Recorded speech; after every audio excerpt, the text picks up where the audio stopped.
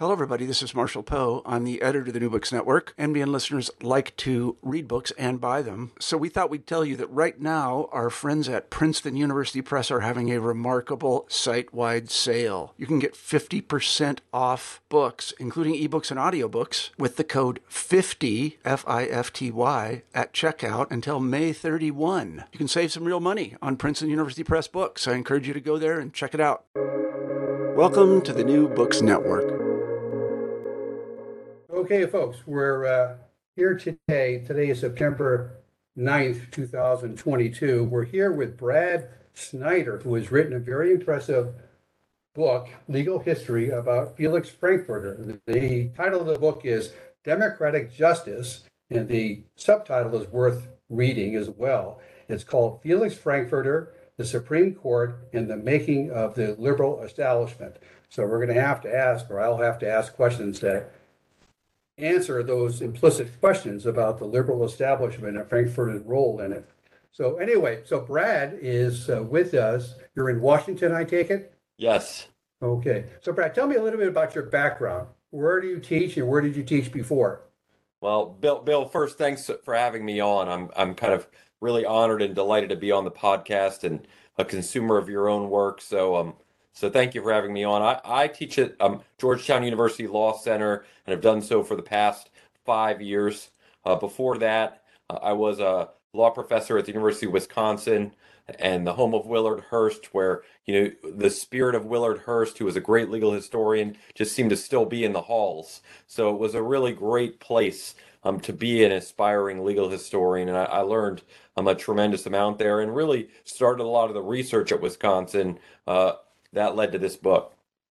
Don't they even have a graduate program in legal history at the University of Wisconsin Law School?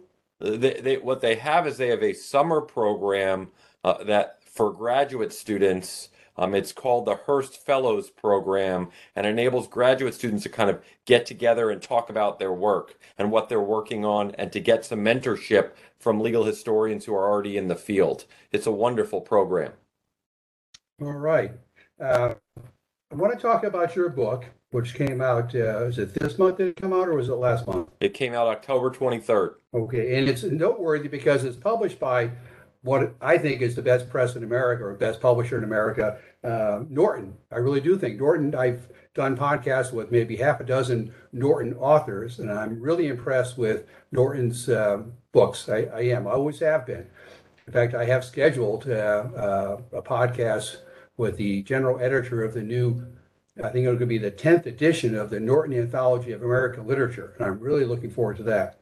So anyway, Norton's a terrific publisher. It's a trade publisher, and that's very important to establish that you've been able to persuade the powers to be that Frankfurter is worth talking about to a major, big audience. So how did that come about? How did you get Norton to read this is something America needs to know about? Well, I had a remarkable editor. John Glusman's the editor-in-chief at Norton, and he believed in the project when I presented it to him as much as I did, and he didn't know that the book would come in as long as it did. But he, when I presented him with the whole manuscript, after spending basically a year trying to tighten it up as much as possible, I said, John, this is about as tight as I can get it. I know it's over my word limit, but I'd really like you to read it. And he took it home over a holiday break, and he said, I expected to read 2 or 3 pages and tell you it was too long. He read the entire thing.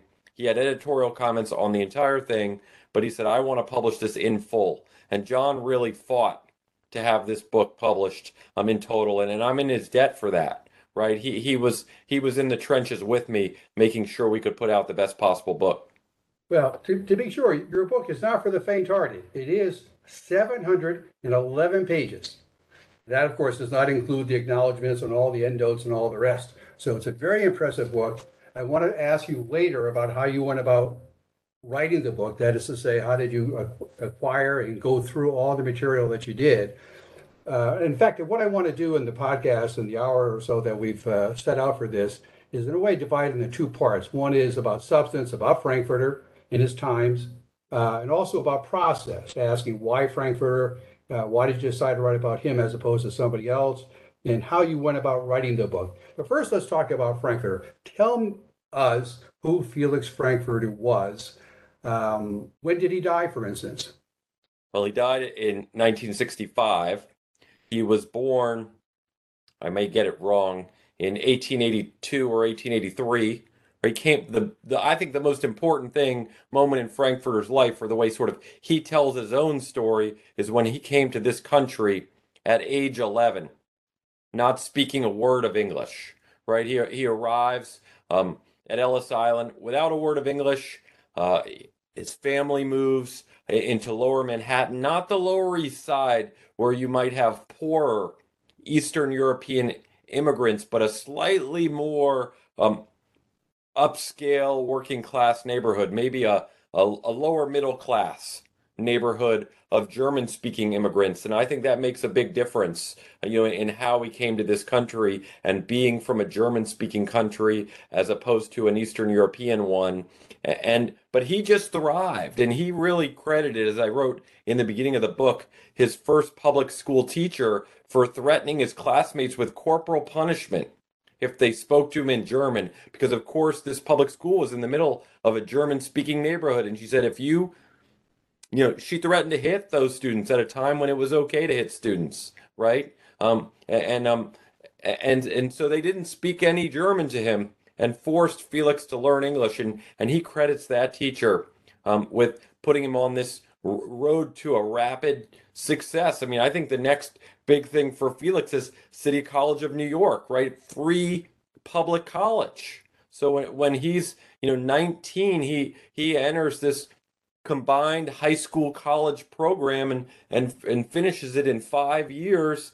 I mean, he's out the door almost by 1920, out of this 19 or 20 years old, out the door of City College of New York. He has to go and work for a year and get a little work and life experience and earn a little money before he goes to law school. But it's really an amazing American story for someone to arrive here at 11 without speaking a word of English, and by age 26 he's pals with former President Theodore Roosevelt. That's an amazing thing.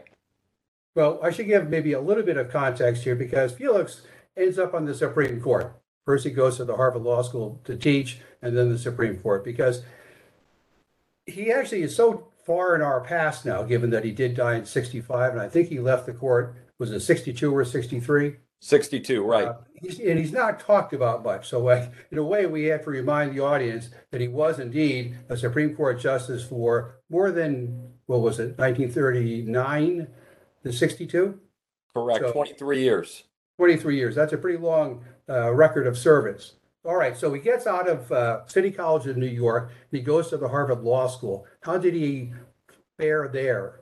I mean, he finished first in his class, right? That was the moment of kind of his ascendancy, right? When he finishes first in his Harvard Law School class, that puts him, in an elite group of law students. The problem for him at the time was Wall Street law firms, most of them wouldn't hire anybody who was Jewish. So he had to go around his third year of law school, and he went from Wall Street firm to Wall Street firm, and not very many of these firms were interested in hiring him, and a lot of them treated him pretty shabbily for someone who graduated first in his class. He took with him these little notes written by the dean of Harvard Law School, James Barr Ames. He didn't even know what the notes said, and he handed them to the partner that he met with.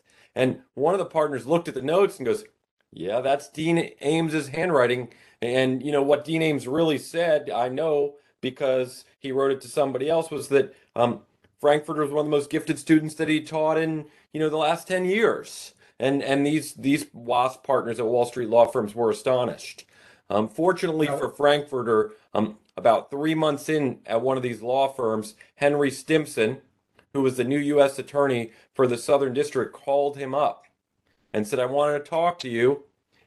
Frankfurter came and met with him. Stimson offered him a job as an assistant United States attorney, and that changed the trajectory of Frankfurter's life. It showed him what he could be as a public servant representing the United States government, because Felix Frankfurter was an American first, right? That was his religion, was kind of Americanism. He was not a practicing Jew. He had given up the practice of Judaism at around age 15.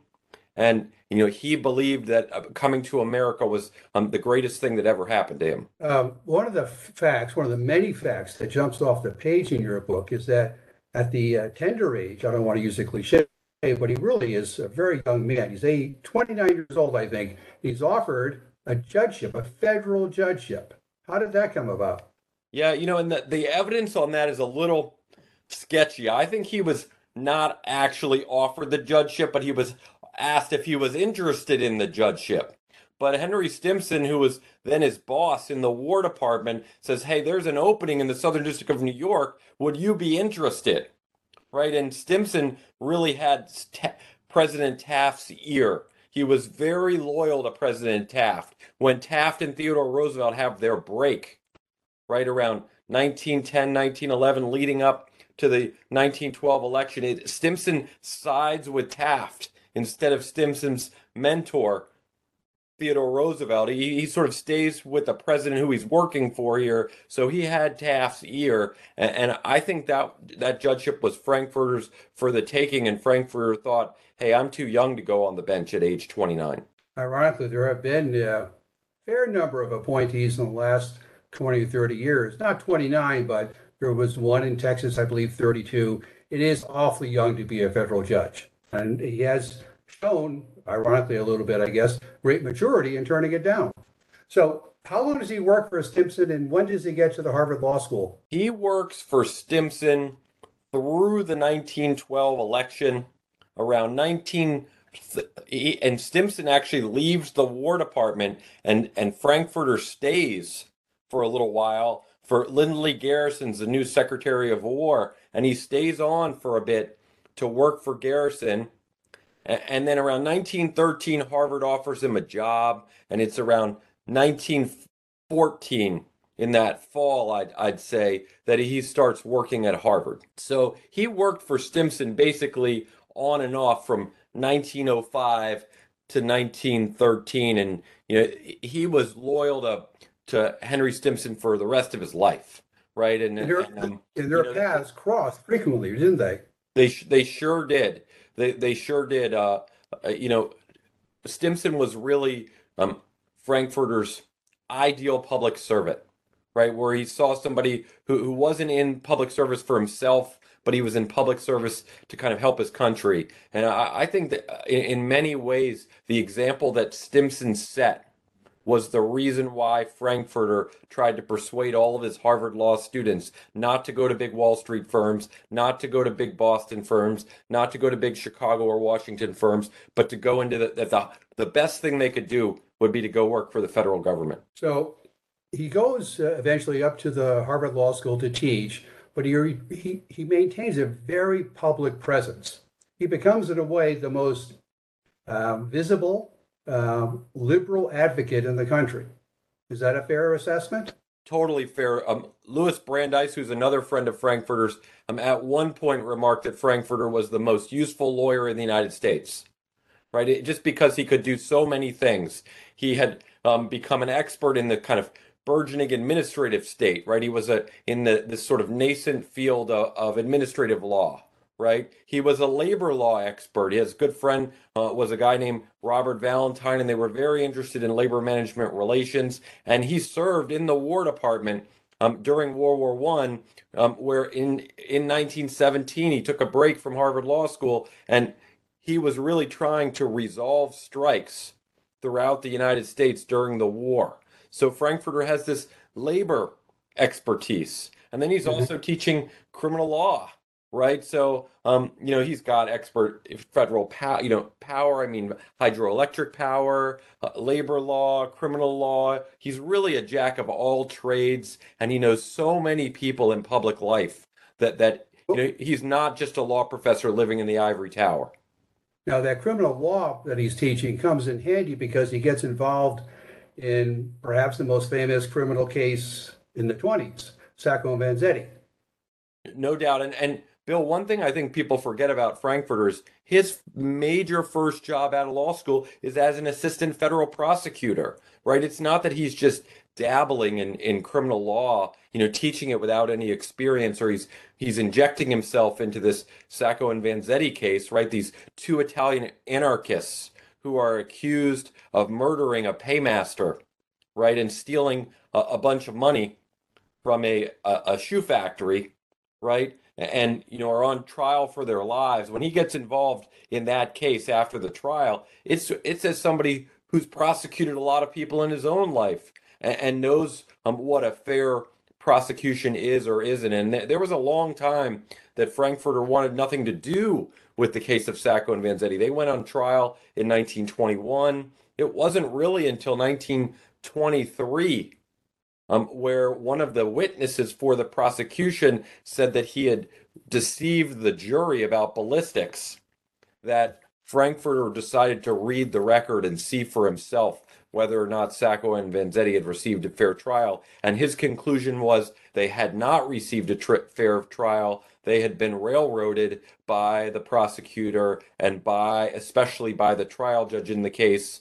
And, Frankfurter, by injecting himself in that case, first by writing an article in the Atlantic Monthly, and then writing an influential book in 1927, while that case was on appeal with the Supreme Judicial Court of Massachusetts, that's the state's highest court, he injected himself into that case and he became public enemy number one in Boston. It wasn't Sacco and Vanzetti who were on trial anymore. It was Felix Frankfurter's reputation that was on trial in really old Boston, that sort of WASP, old money element of Boston, which for years hated Louis Brandeis, turned all their fire onto Frankfurter. Well, Frankfurter does something else. Aside from being a public advocate for liberal causes, he becomes something of a public intellectual. He's one of the founding editors of the New Republic.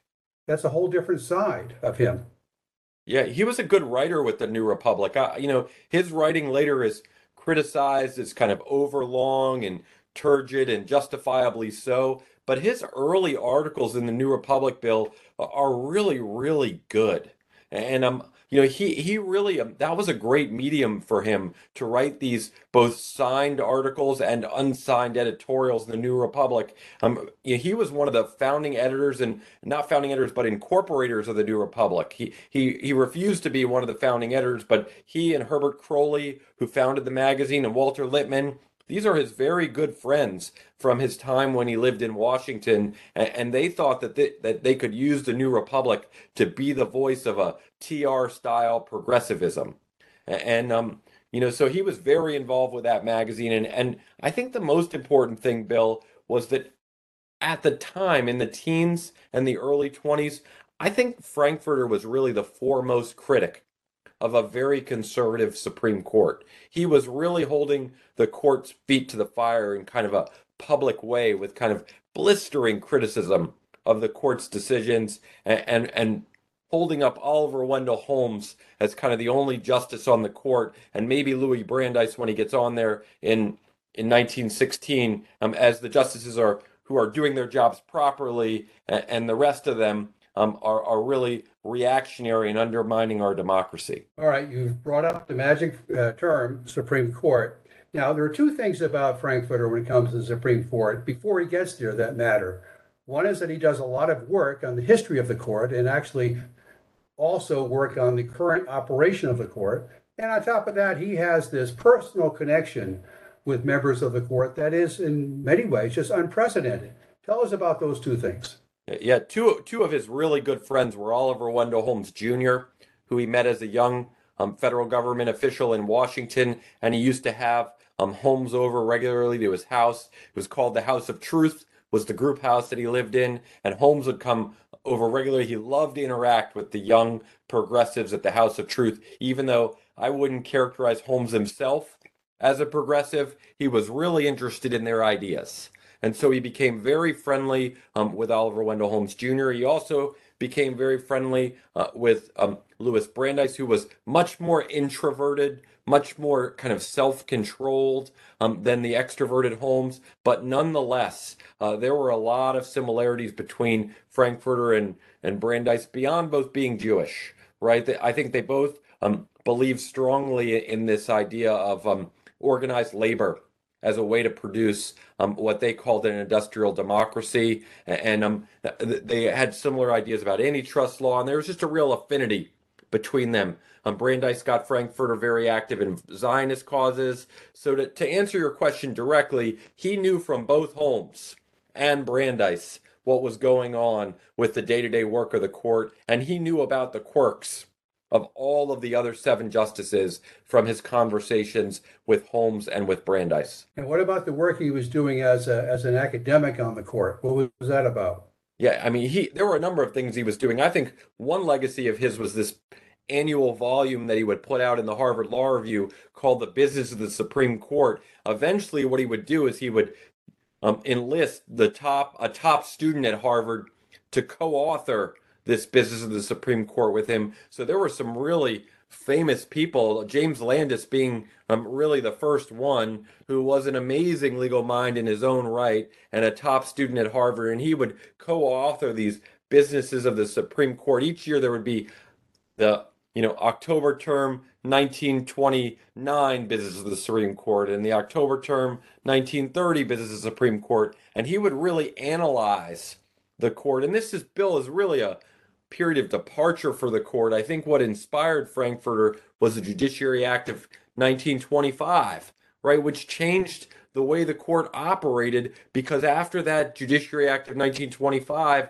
as you know, Bill, the court had much more control over its docket, right? It could pick and choose which cases it wanted to hear, and it didn't have to hear everything on kind of an automatic appeal.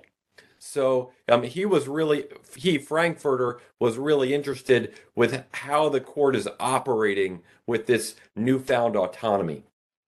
All right, so there's also this very involved political side that he has in the 30s at least, that brings him into the orbit of Franklin Roosevelt. How much of an intimate, if that's the right phrase, was he with Roosevelt? Well, here's one thing that I think that's interesting is, Frankfurter supported Robert La Follette, a third-party candidate in 1924. And then in 1928, he supported Al Smith. He wasn't really a Democrat or a Republican in a traditional sense, but I think one thing he recognized in 1928, unlike his friend Walter Lippmann, he saw Franklin Roosevelt when he was running for governor of New York in 1928 as the future of the Democratic Party, and the Democratic Party as the future liberal party, which was not obvious then, right? And so he really got to know Roosevelt after he got elected governor. Roosevelt liked smart people, right? And liked consulting with smart people. And he would consult Frankfurter about labor issues, about hydroelectric power issues. Even during his presidential campaign in 1932, he would go to Frankfurter for political advice. And so Frankfurter became kind of this jack of all trades outside advisor to Roosevelt. And Roosevelt would invite him up to Hyde Park. And he and Frankfurter's wife Marion, and they would stay at Hyde Park, and Frankfurter and Franklin Roosevelt would talk late into the night about different problems. And so they became very, very close, very close. Now, whether or not, Frankfurter had a lot of close advisors. What I don't want to say is that Frankfurter was his only close advisor, right? Because one thing about Franklin Roosevelt was really hard to tell was who he agreed with and who he disagreed with. And he relied on a lot of different voices to give him advice. But I think he really valued Frankfurter's ideas and Frankfurter's opinions. And it was a relationship that was pretty deep. It goes all the way back, mind you, to the Woodrow Wilson administration, when Frankfurter was in the War Department and Franklin Roosevelt was the Assistant Secretary of Navy. They knew each other back then. So Roosevelt is frustrated in his first term because he doesn't have any opportunities to put one of his people on the Supreme Court. But in his second term, he gets a few opportunities. In the end, of course, he gets to, I think, nominate 8 or 9 justices. Frankfurter's not the first one he nominates. When does Frankfurter get the call to go to the Supreme Court? Well, mind you, Bill, like when Frankfurter starts his first term as president, right before he starts that term, right before he's about to be sworn in, he tries to persuade Frankfurter to be the Solicitor General of the United States, representing the United States government before the Supreme Court, and Frankfurter turns him down. And Roosevelt says, "Look here, I'm talking to you like I'm, your Dutch uncle here, right? The only way I'm going to be able to nominate you to the Supreme Court is not as a Harvard law professor who defended Sacco and Vanzetti, but as a Harvard law professor who defended the United States government before the Supreme Court of the United States." And Frankfurter says, "I think I can do more for you from the outside." And he meant more for Roosevelt's administration.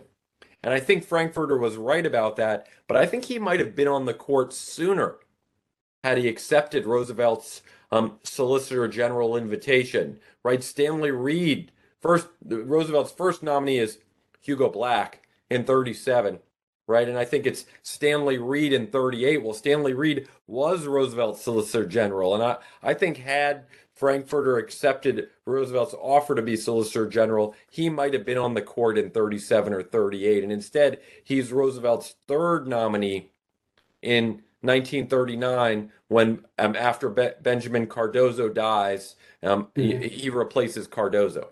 And, that was a bitter fight, right? Both to get Frankfurter nominated and to get him confirmed. There was a lot of talk in the press about how it was expected that Frankfurter, because of his background, both academically and politically, would be the leader on the court. Where did that idea come from? Can you give us some specifics as to who was touting him as the next leader of the court? I think people saw him, well, first of all, Robert Jackson, right, who was then the Solicitor General, went to Roosevelt.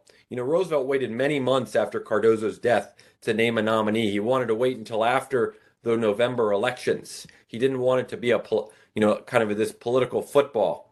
And so there was lots of lobbying between the conservative and liberal wings of the New Deal, and Jackson, who was representing the more liberal wing of the New Deal, the kind of young Turks.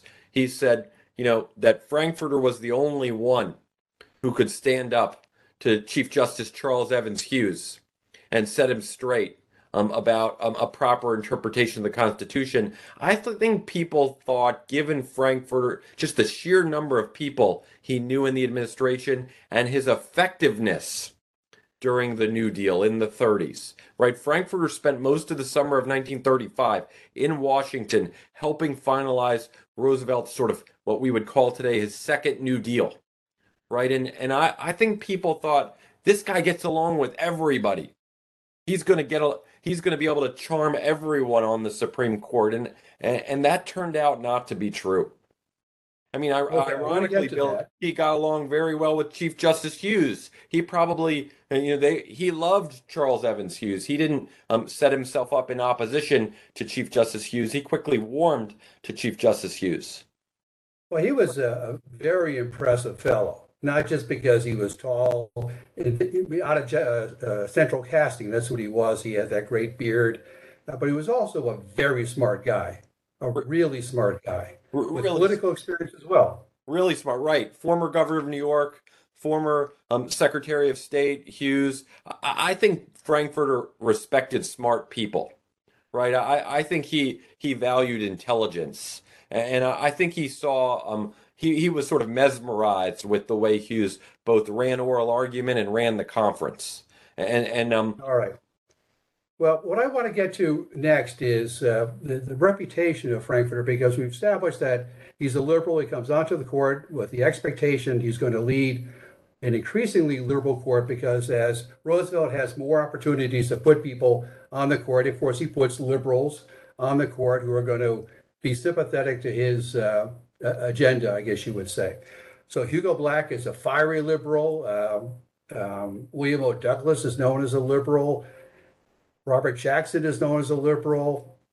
And then it kind of goes wrong for Frankfurter in the sense that what he hoped for didn't actually happen. He didn't become the leader of the court. Now, this becomes kind of a point of contention among legal historians because, and you take this on head on, a lot of people believe, in fact, I wrote a book about this, some others have written books as well, that Frankfurter changed his stripes, kind of cut off his nose to spite his face because he couldn't get the other liberals on the court to follow him.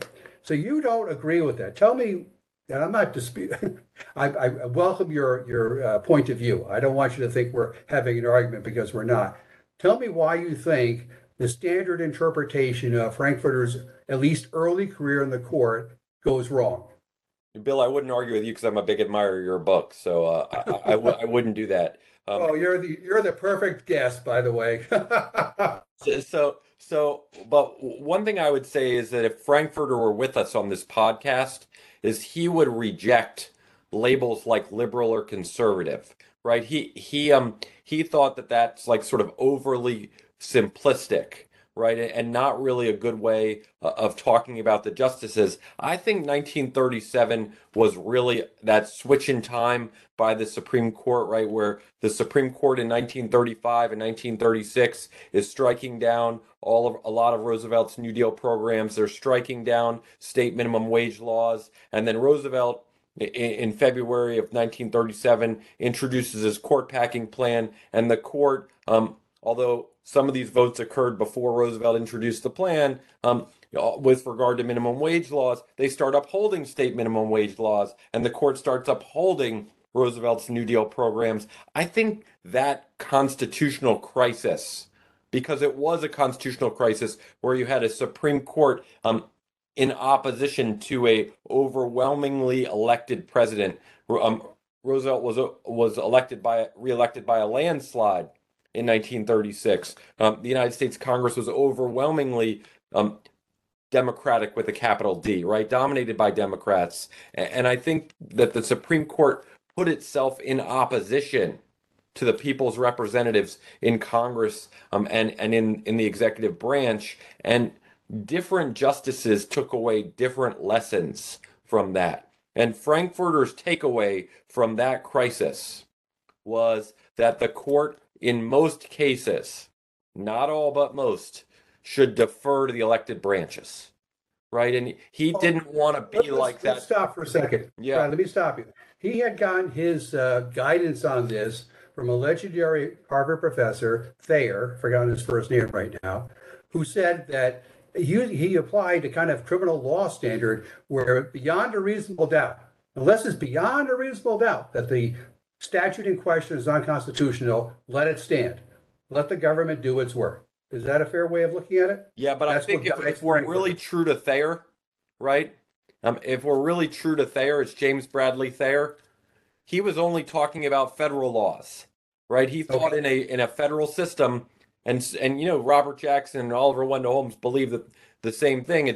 It's one thing to be deferential to federal laws, but that state laws, given the Reconstruction amendments, would receive more scrutiny, right? That it was the role of the federal government to strike down state laws that might interfere not only with people's rights, but also the operation of the federal government. All right. So when the Supreme Court gets a chance to pass on this economic legislation of the New Deal after the switch in time, what was Frankfurter's reaction to that? Is that consistent with or in opposition to his general jurisprudential philosophy?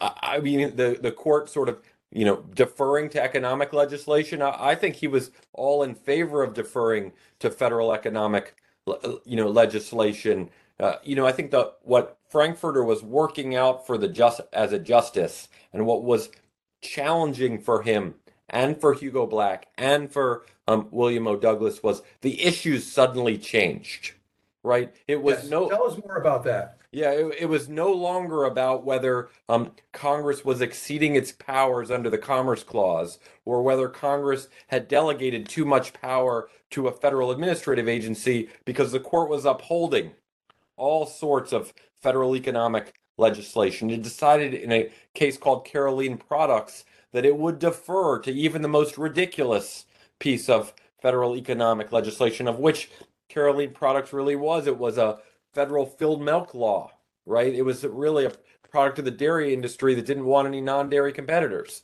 But be that as it may, the court in that majority opinion said, we're going to uphold that law because it's economic legislation and the people are perfectly willing to elect new people who can overturn it. Frankfurter was pretty much in favor with that idea. Okay, so tell us how that famous footnote 4 in that case changed the the dynamic on the court when it comes to individual liberties as opposed to economic legislation.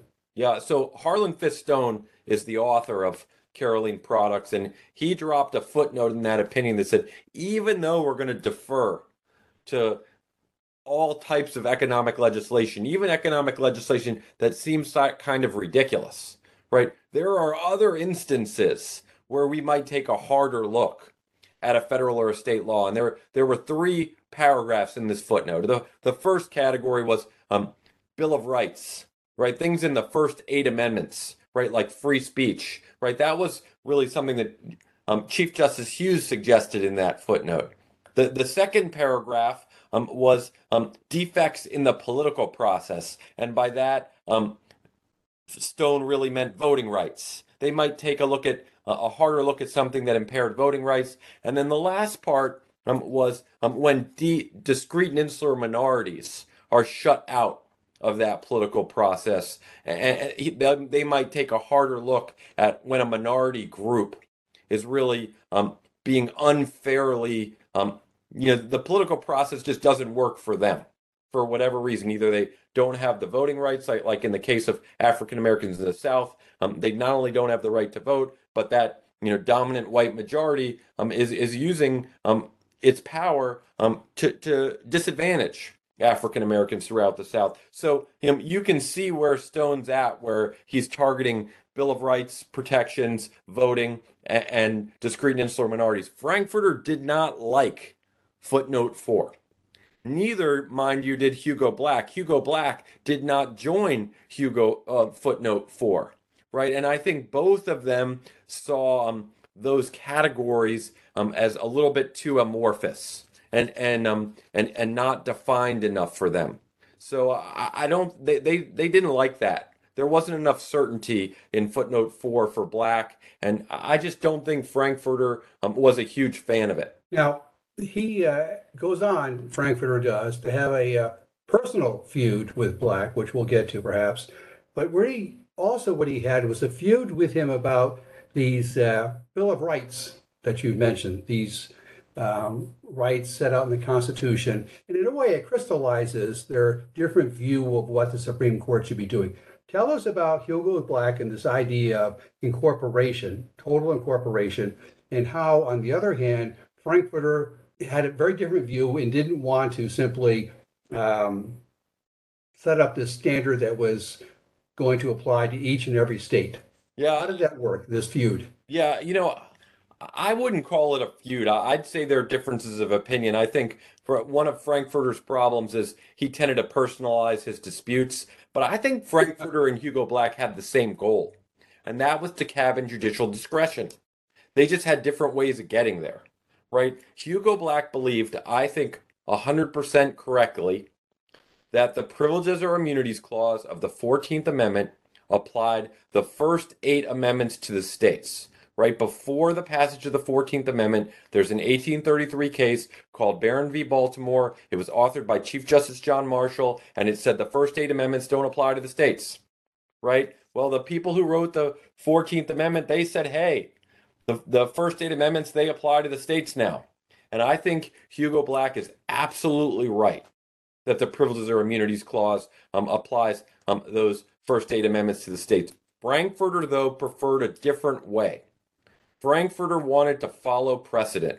He wanted to follow a precedent called Palco versus Connecticut that was written by Justice Cardozo that said, look, in order for one of these provisions in the Bill of Rights to apply to the states, it has to be fundamental to ordered liberty, right? Frankfurter believed that he could cabin the court's discretion largely by following precedent, and Black liked really bright line rules, and he thought total incorporation was an easier way to do it and would constrain judges more. I think they were trying to get throughout their careers to the same goal, and they just had different ways of going about doing it. Now, how did the rest of the court, you have for a period of time a pretty stable court, not much change in personnel. How did the rest of the court respond to this disagreement between Black and Frankfurter? Well, I think Frankfurter won the battle on incorporation, right? So the case is Adamson versus California, and Frankfurter has a majority in that case, and Black is in dissent. on the total incorporation issue, but I really think Hugo Black won the war on that total incorporation issue because eventually William Brennan takes a selective incorporation approach through the Due Process Clause of the 14th Amendment and really incorporates and applies to the states just about all the provisions of the first 8 amendments. Not all of them, but almost all of them. So really, Hugo Black is vindicated, and I really think Hugo Black has a better view of the 14th Amendment history. I think where there was more disagreement between Black and Frankfurter, where Black thought that the First Amendment had a preferred position among the first 8 amendments, that the First Amendment was more important than the others and should be enforced more strictly than the other 8 amendments. And Frankfurter really rejected that preferred position approach. But I just, one thing I want to get to on this podcast is Hugo Black, senator from Alabama, New Dealer, one of Roosevelt's really main lieutenants in the United States Senate, Felix Frankfurter, outside advisor, working on Roosevelt's New Deal legislation, huge admirer of Hugo Black when he was in the Senate, stood up for Hugo Black after the allegations that Black had been a member of the Ku Klux Klan. There is a lot of mutual respect there. And I know that Frankfurter liked to vent to his friends about Hugo Black and personalize their disputes. But I think if you look at the trajectory of both of their lives, that it ends in a relationship of mutual respect. You can't say the same for that between Frankfurter and William O. Douglas. They just got under each other's skin, and it was really total enmity on both sides, right? Hugo Black is a totally different deal. Well, I think Mel Urofsky, the great legal historian, has talked about how at the end of Frankfurter's life anyway, there was an actual warmth between them. Yeah. Not only did they bury the hatchet, but there was a warmth. And you're right, Douglas was never going to cotton up to Felix Frankfurter. Why is that? Why was this oil and vinegar? Is that the right phrase? Oil and something or other. Yeah, oil and water maybe. Yeah, I really love Mel's phrase, by the way. Early in my career, Mel described the 4 justices that you wrote about in your book, Black, Frankfurter, Douglas, and Jackson, as the 4 prima donnas. And I kind of love that phrase. It is very good. It is. I just thought it summed up all of them, right? They both were hugely ambitious, right, in their own ways. I think Frankfurter really resented this idea of Bill Douglas as a possible presidential candidate, both in 1944, because there was a question whether Roosevelt would run again, right? Mm-hmm. And then again in 1948. And Frankfurter somehow saw that as unseemly, and more than that, he saw that as affecting Douglas's votes, right? Now, what the problem with Frankfurter's point of view is that he's engaged in all sorts of ethical line crossing. He's advising members of the Roosevelt War Department while hearing cases like Korematsu about the internment of Japanese Americans or about the Nazi saboteurs, and he never should have been sitting on those cases about the Nazi saboteurs and Japanese internment. Sorry to interrupt, but is this a question of Frankfurter simply being unable to recognize, to understand why it is that he rubbed so many people the wrong way? And Douglas was I don't want to say gregarious guy, but people liked Douglas. Because when you read the personal accounts from the insiders about the court, Stanley Reed has the best description ever, I quoted in my book, ever about how Frankfurter tried to persuade people. He said that it was like a fly. Frankfurter was like a fly buzzing around his head that he couldn't swat away. That's what Frankfurter was. And apparently he never understood that people didn't like that. In the same way, he never understood that other justices didn't like him lecturing them for 50 minutes during their Saturday conferences. Yeah, I think the 50 minutes. That Frankfurter had a limitation, a self-awareness limitation. I think there's some truth to that. I think the 50-minute thing may be a bit of an exaggeration, right? It kind of sounds good. And you're right. He wouldn't leave Stanley Reed alone. But I got to say, I don't think he thought Stanley Reed was very smart, right? Oh, that's true. You're right about that. And I think he treated people who he thought were really smart differently than people who he didn't think were very smart, right? And that's a problem too, right? But like he had a great relationship with Robert Jackson, right? Robert Jackson also hated William O. Douglas, and I kind of object. I think William O. Douglas is a visionary and incredibly smart, and he wrote some groundbreaking opinions, but I would not call him either an extrovert or very nice to his law clerks. Frankfurter Okay, was I want to jump in and tell you about something I've been thinking about.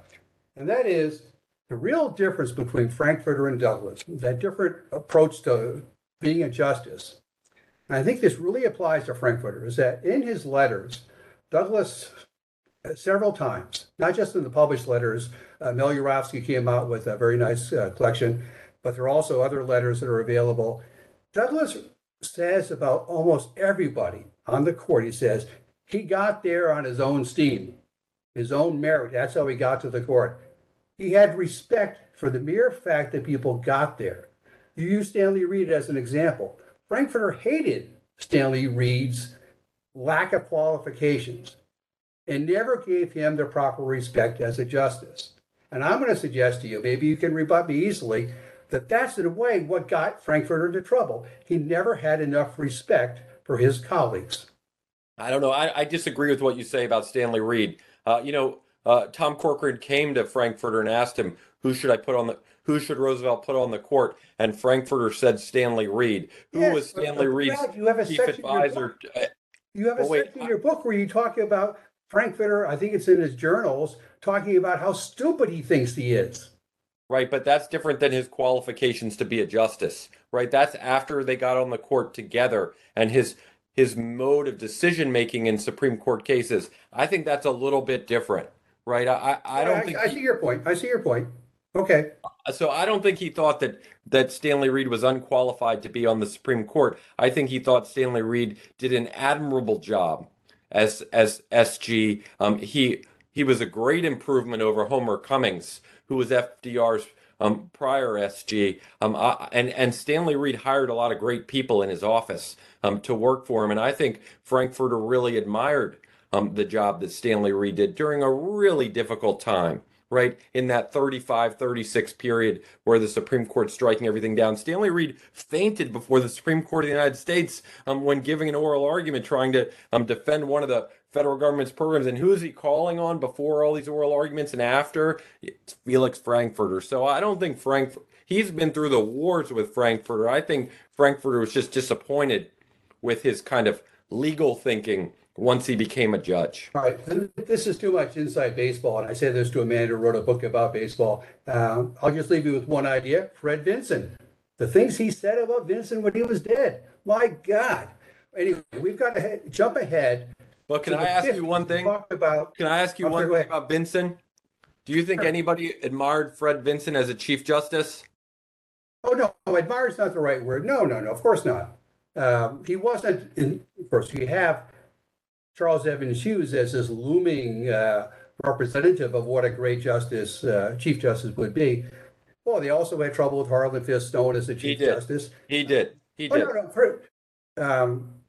I just think it was such bad taste. Of course, he didn't know it was going to show up in history. Such bad taste for Frankfurter to say, oh, there is a God, Fred Vinson is dead.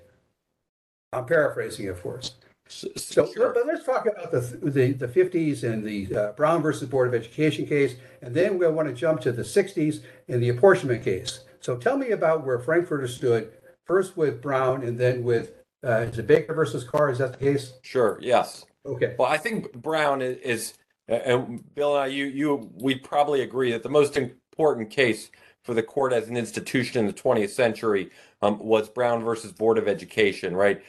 The court overturning a long line of quote unquote separate but equal cases that enabled the South to pass Jim Crow laws that made African Americans second-class citizens. And although Brown was limited to education, it was seen as a watershed moment for the court as standing up for the rights of equal citizenship of African Americans and really enforcing the promise of the 14th Amendment. And of course, that decision in 1954 was unanimous. What most people don't know about was how hard it was for the court as an institution to arrive at that unanimity. You had two different chief justices on the court. It was argued during the 1952 term when Fred Vinson, who didn't have a lot of the respect of his colleagues, was the Chief Justice. And then in 53, Earl Warren was a recess appointment to the Supreme Court. He is the former governor of California. He did not have any constitutional law experience and Supreme Court advocacy experience, and he was really new, and he really relied on both Hugo Black and Felix Frankfurter for guidance and advice. And it was Frankfurter who was instrumental when Vinson was chief to say, hey, there's some outstanding issues here about the school desegregation cases. Let's re-argue them. And I think that re-argument and getting some of those questions off the table, particularly what the history of the 14th Amendment was, I think was instrumental to getting a unanimous court in Brown versus Board of Education. And you asked me how I put this book together. One of the most interesting things that I found when I was researching the book was something that's quite simple. Earl Warren kept a calendar, and every time one of the justices visited him, he would write it down on a calendar. And that those critical kind of 2-month period from February of 1954 to April 1954, when Brown versus Board of Education was really decided. It was after Warren had been confirmed by the Senate, right? He really couldn't do anything until he'd been confirmed.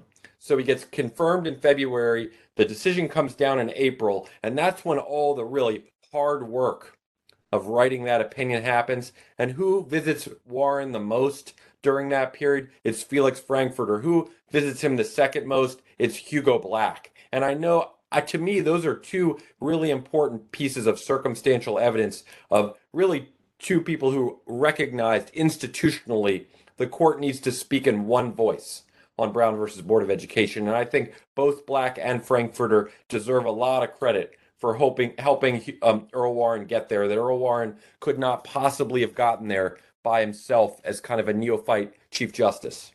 Well, the irony there is that it wasn't Fred Vinson who was the last obstacle. It was Robert Jackson, who continued to believe until the end that if you followed precedent, the case should not go the way it did. It's in a way, it's a stain on his reputation that he thought that. Granted, he came around in the end and he voted as part of that unanimous court.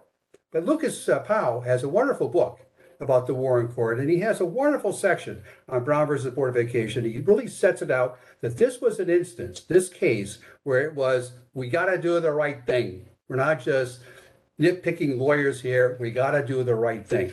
And Jackson had some problems with that, which he obviously overcame by voting with the court. But of course, he was also on a hospital bed, so maybe that influenced the way he saw things. Yeah, I would dissent from your view on Jackson, just in the sense that it's hard to know what Jackson's thinking when he's hospitalized with heart trouble. And the conventional story is really that Stanley Reed is the last holdout, and not Robert Jackson. It's Stanley Reed who tried to write a dissent, right, in longhand, and Jack Fassett, who was Stanley Reed's law clerk, has donated some papers to the Supreme Court of the United States that really showed what Reed was trying to do in dissent. And Jackson wrote a concurrence, right, a concurring opinion, or at least a separate opinion, but it certainly wasn't dissenting from the idea that racially segregated schools were unconstitutional. I think he was trying to think his way through the problem in sort of a lawyerly way. Well, I'll defer to your judgment on that one. I think you're probably right. I'm probably wrong about that. And it's interesting that William Rehnquist played a role in all of this too, didn't he? He did. He wrote those memos, right? He wrote a memo for Robert Jackson. It was about 3 paragraphs long, and it said that Plessy versus Ferguson was right and should be reaffirmed. And of course, during his confirmation hearings in 1971, and again in 1986, it was actually after his 71 confirmation hearing that this memo came to light. So he sort of told the press, "Oh, that memo doesn't reflect my view. That reflects Jackson's views, and I don't think there's a single person who believes that William Rehnquist was telling the truth."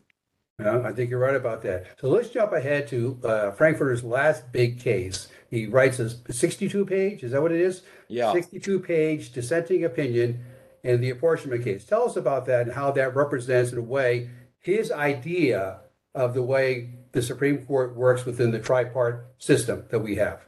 Yeah, Baker v. Carr is a case about Tennessee reapportionment, and the state of Tennessee had not reapportioned its state legislature since 1900. And this wasn't a case of racial discrimination. I just want to make that clear because there's kind of a misconception about that case by non-lawyers. This was Suburban League of Women Voters suing. And their argument really was that suburban voters were were being discriminated against because of the way these districts were drawn, and rural voters had much more say in what went on than suburban or urban voters. So there was no claim of kind of a racial discrimination here. The problem with that kind of claim, that the Tennessee's failure to reapportion since 1900 violates the League of Women Voters 14th Amendment rights, is that the court for a long time said that these kinds of cases were political disputes, and the court wasn't going to decide that type of political dispute because of what it called the political question doctrine. And Frankfurter, as a huge believer in precedent, right, and a huge believer that the best way to cabin the Supreme Court's power is to respect precedent, right, thought that, hey, the political question doctrine is a real bulwark against an all-powerful Supreme Court. And he thought the Supreme Court should leave it up to the states or leave it up to the U.S. Congress to deal with the states. Now, I know that's not a great argument. And one more thing he thought. He thought the Supreme Court, and here's where I thought he's really vindicated, that the Supreme Court could not come up with a workable standard of determining which states' districts were really out of whack. What is an apportioned district and what is a malapportioned district? And he thought that the court was going to have a lot of trouble coming up with a standard in that regard. And I think in that respect, he turned out to be right. I also think he was right that the political question doctrine is an important break on the Supreme Court's power. And I just refer you to Bush v. Gore on that, right, and where the Supreme Court interfered with the 2000 presidential election. I do not think Frankfurter was right on the merits of Baker versus Carr. I do think that there was a way to decide this case in favor of the voters who sued, without eviscerating the political question doctrine and without saying, hey, we're going to decide this case on equal protection grounds and on standards that are well developed and familiar. Because if you remember, this wasn't the one person, one vote case, right? That was Reynolds versus Sims in 1964 after Frankfurter left the court. This was a case that was hotly contested, and Justice Brennan's opinion said this failure to reapportion since 1960 violates the Equal Protection Clause on standards that are, and this is a direct quote, well developed and familiar. And to me, that doesn't provide a lot of guidance to lower courts on how to decide whether some states' electoral districts are malapportioned or not. So here's the great thing, and what was fun for me as a writer. In Brown versus Board of Education, Frankfurter had the law clerk of all law clerks working for him during the 1952 term. He had Alexander Bickel, who was one of the greatest minds of constitutional law in the second half of the 20th century. Right? In Baker versus Carr, in the first term where Baker versus Carr was argued, he had the great Anthony Amsterdam, who was one of the greatest criminal law professors of his generation. He's still alive. He taught at New York University Law School and University of Pennsylvania, and he argued Furman versus Georgia. Anthony Amsterdam was another one of these law clerks to beat all law clerks. So he had a lot of high-powered clerks working on his behalf, both in Baker and in Brown v. Board. And just for me, as a historian, it was really fun to see their handiwork in these cases and to see their back and forths with Frankfurter in these cases. All right. You did mention Phil Ellman. He was a clerk of all clerks, wasn't he? He was. And Ellman came at the time where Frankfurter, I thought, kind of abdicated his role as a justice, right? This was 1942, 1943, and 1944. And Frankfurter seemed more interested in policy making in the War Department because he thought that World War II had the potential to be the war that ended civilization, right? He saw Adolf Hitler as an existential threat to the entire world. And so he basically spent all of his time advising Henry Stimson, who he helped install as Secretary of War, and John McCloy, who was Stimson's assistant, and I thought neglected his duties as a justice. And I said that in the book, right? I thought if Frankfurter would have been better suited to spending more time working on his opinions and thinking about those cases than War Department policymaking. And I thought he really went astray in some cases because he was too close to those people in the War Department. Certainly, Phil Elman was an amazing law clerk. I don't think Phil Elman was of the same caliber as Alex Bickel or Anthony Amsterdam. I think those two are really kind of visionaries when it comes to the law. I think Phil Elman, and I think he used this description about himself, he was much more of a workhorse of a law clerk and less But he had an intimate relationship with Frankfurter. Frankfurter really trusted him. Really trusted him, and he has great papers at Harvard Law School in the Special Collections Division where Frankfurter really says a lot of nasty things about a lot of justices. It was a rich source of gossip for me. But yes, they were incredibly close. All right. Now, I wanted to get at this question of why we should be talking about Frankfurter today. And I want to ask you an unfair question, which is, what would Frankfurter think if he were with us today about how the Supreme Court in its jurisprudence has evolved over the last 60 years, especially when it comes to individual rights? What do you think he would say about where we are today? And I'm not talking just about the recent overturning of Roe v. Wade. I'm just talking about the general jurisprudential approach that the court has taken over the last several decades since he's left. Well, the first thing I'm going to say, Bill, is just issue a lawyerly disclaimer that this is what historians shouldn't do, is engage in this sort of presentism, and then I'm going to do it anyway, just for fun, okay? I think he would be horrified by the way the Supreme Court of the United States is willing to insert its policy views when it comes to federal legislation. And I want to just pick a couple of cases that I think would really horrify him. First of all, I think City of Bernie versus Flores, where the court really restricts Congress's power to enforce the 14th Amendment.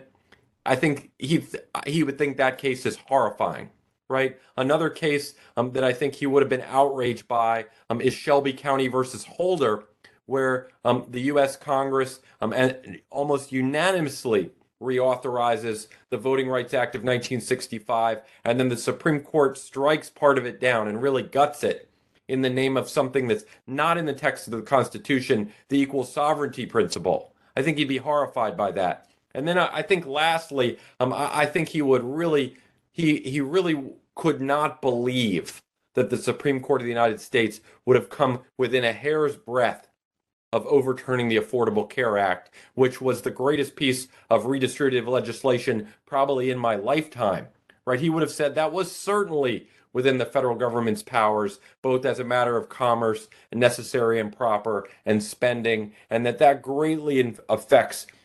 He would have been horrified by the amount of rancor over that case and would have certainly voted to uphold all three of those federal laws. Now, about individual rights, to get to your question, Frankfurter thought precedent was important. I think Frankfurter would not like it if the court overturned a precedent that people had relied on that was enhancing people's rights over a 50 or 60 year period. And yes, I'm talking about Roe versus Wade, right? He thought precedent was an important break on the Supreme Court's power.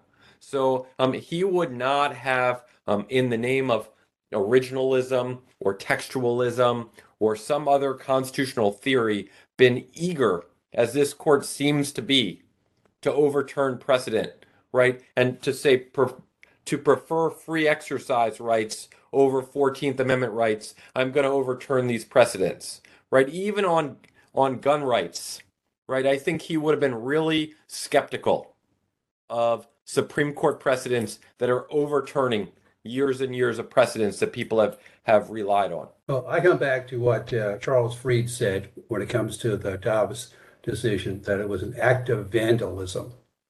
I think that's the most brilliant crystallization of what the court was up to. And you're right, Frankfurter would have 50 years, a precedent, 50 years of people relying on it. All right. So why should we be talking, aside from your very nice prose style and your wonderful photographs and your wonderful research, why should we be talking about Felix Frankfurter today? Because Felix Frankfurter believed that people should seek change from the democratic political process, and that we shouldn't outsource all of our problems to the Supreme Court of the United States. And the reason why is because he thinks that, and I think liberals are guilty of this to some degree, right, over the last 30 years or so, right? Certainly before 2016, much of the liberal political strategy was, if only we can find the fifth vote, if only we can find the right argument to persuade Justice Kennedy, then we can get X, Y, or Z, right? And I think Frankfurter said, hey, you shouldn't look to the court to solve all of your problems. You should look to the elected branches. And the court, as you said at the beginning of our talk, should really play a much more limited role in when it reviews federal laws and less so with state laws, but on federal law should be much more deferential and should only overturn a federal law unless it's unconstitutional beyond a reasonable doubt. He thinks that the Supreme Court, when it's really outside of its lane, the way it seems to be right now, is acting anti-democratically and is really subverting our democracy. And so I think Frankfurter's philosophy of judicial restraint is really kind of meeting the moment in some ways, right? People are starting to realize that, hey, we don't want 5 or 6 justices on the Supreme Court to make all of our major policy decisions. We do want these things decided by our elected representatives in Congress and in the White House. I was just thinking of what Frankfurter would have made of Clarence Thomas, given what Scalia once said about Thomas. Apparently he was joking, but he said that Thomas doesn't even believe in precedent. Yeah, I think we've got some evidence of that, right? And but that really put Bill, just to go back to our conversation earlier, it put him out of step with a lot of his Warren Court colleagues, right? It put him out of step with his former student Bill Brennan, right, who was super smart and able, right? But Bill Brennan, and I agree with his decisions both in Cooper versus Aaron and Baker versus Carr, just as a matter of outcome. But when you start talking about the Supreme Court as the ultimate constitutional interpreter, as he did in Baker versus Carr, that's giving the Supreme Court a level of power that it really doesn't have, right? It doesn't say anywhere in the Constitution that the Supreme Court has the last word on the Constitution, nor does Marbury versus Madison, if you believe it read it in its political context, nor does Marbury really say that, right? Marbury really ducks the hard questions, vis-a-vis making the Jefferson administration giving William Marbury his commission. And I think Frankfurter was really trying to slow the Warren Court's roll a little bit in those grand assertions of power. And I think that resonates today, where we have a Supreme Court that doesn't really seem to be bound by precedent, doesn't have a problem overturning federal laws it doesn't like. And that's why I think Frankfurter's philosophy is relevant today. Did he get all of the decisions when he was on the court right? Absolutely not. No justice did. Was his temperament great? No. But was his philosophy relevant to our current political landscape? Absolutely. Okay. I want to, in the last few minutes, ask you a different question.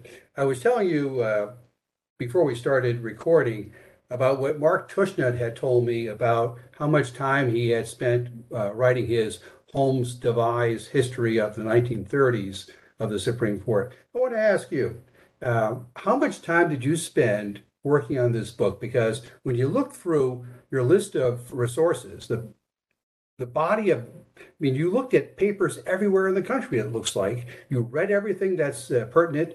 How long did it take you to write this book, and how did you go about doing it?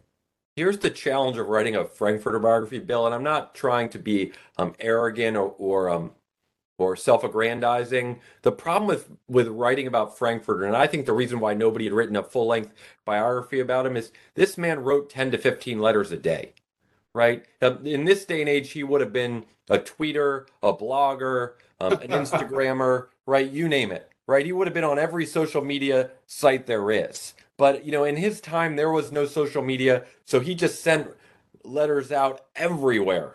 And for someone like me who is an archive rat and loves to be in the archives, reading other people's mail, that's both a blessing and a curse because Frankfurter's letters are scattered not only all over the country, but really all over the world.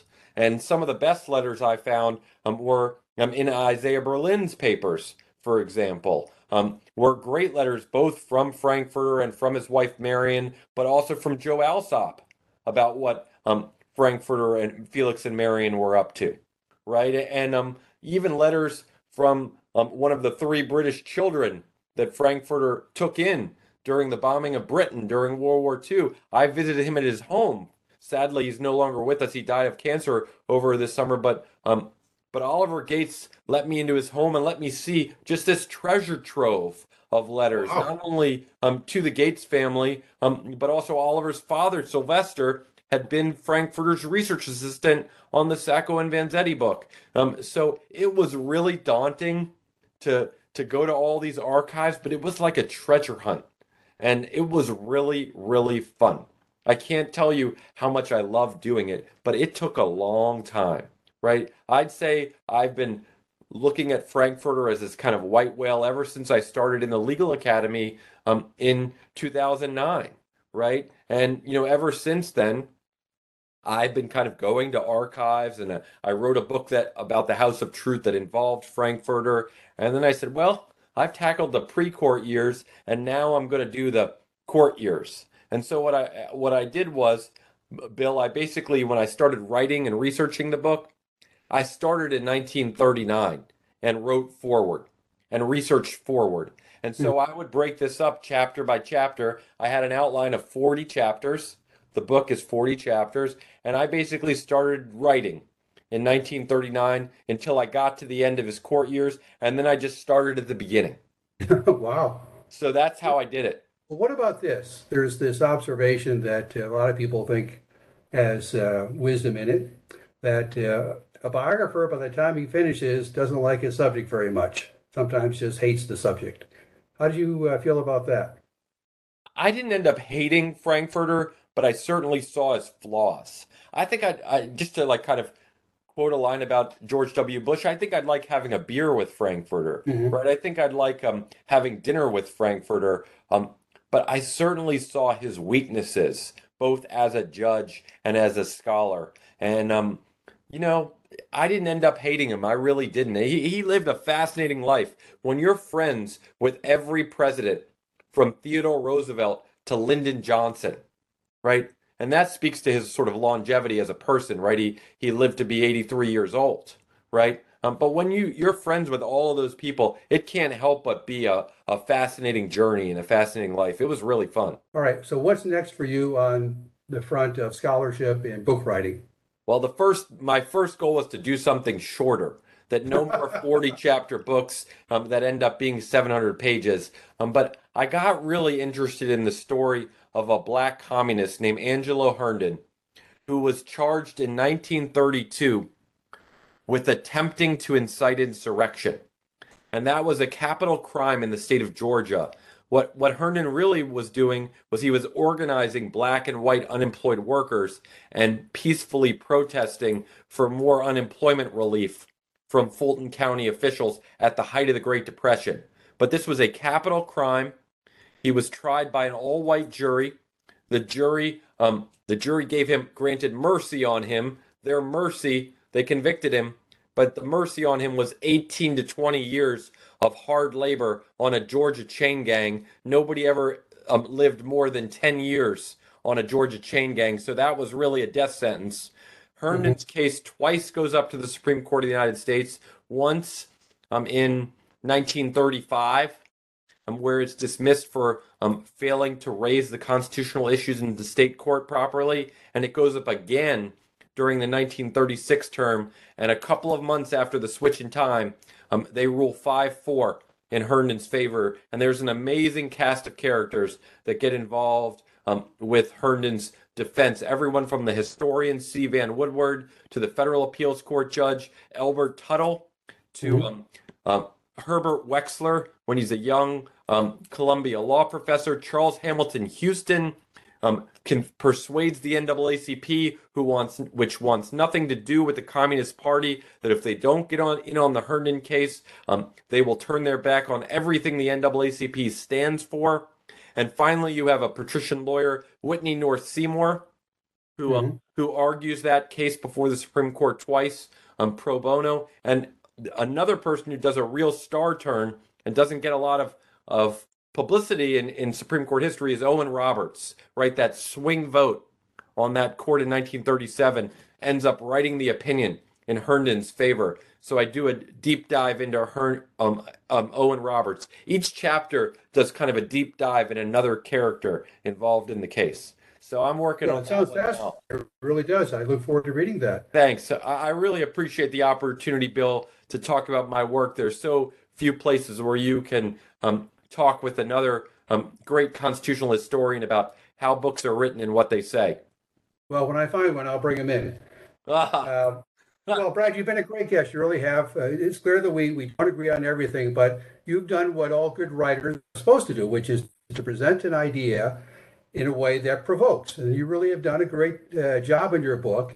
I really admire all the work you put into it. I mean, I did a little bit of Frankfurter archival research. Isn't there one set of papers from Harvard that's on microfilm that will travel? I think I looked at those, but there was just too much for me to digest in my short book.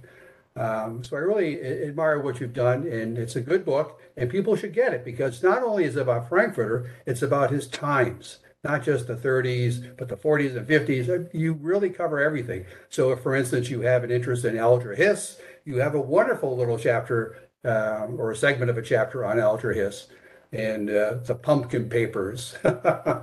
So, all right, so I'm going to conclude our recording here, and you will stay on for a minute while I talk with you. But again, I'm delighted I was able to get you on for an hour and a half, so I'm very lucky to have gotten you for that long. Well, Bill, I just want to publicly thank you for doing this. For all historians and writers of nonfiction books, I mean, you're performing a great service in giving us a fora to talk. So I appreciate it. What's amazing about this New Books Network is that people download these things. They really do. When I try to get I hope that's not coming across, my phone's ringing.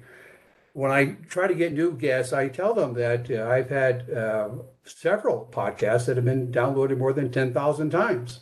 So it might be they don't end up buying the book, but they end up knowing a lot more than they did before about the subject. And actually, I suspect a lot of people do buy the books, and they should buy yours because, as I said, it's this kind of comprehensive look at the country through the lens of Felix Frankfurter. That's what it is, and that's something that really is worthwhile. So let me conclude. Again, thanks for doing this with me, Brad. Thanks, Bill.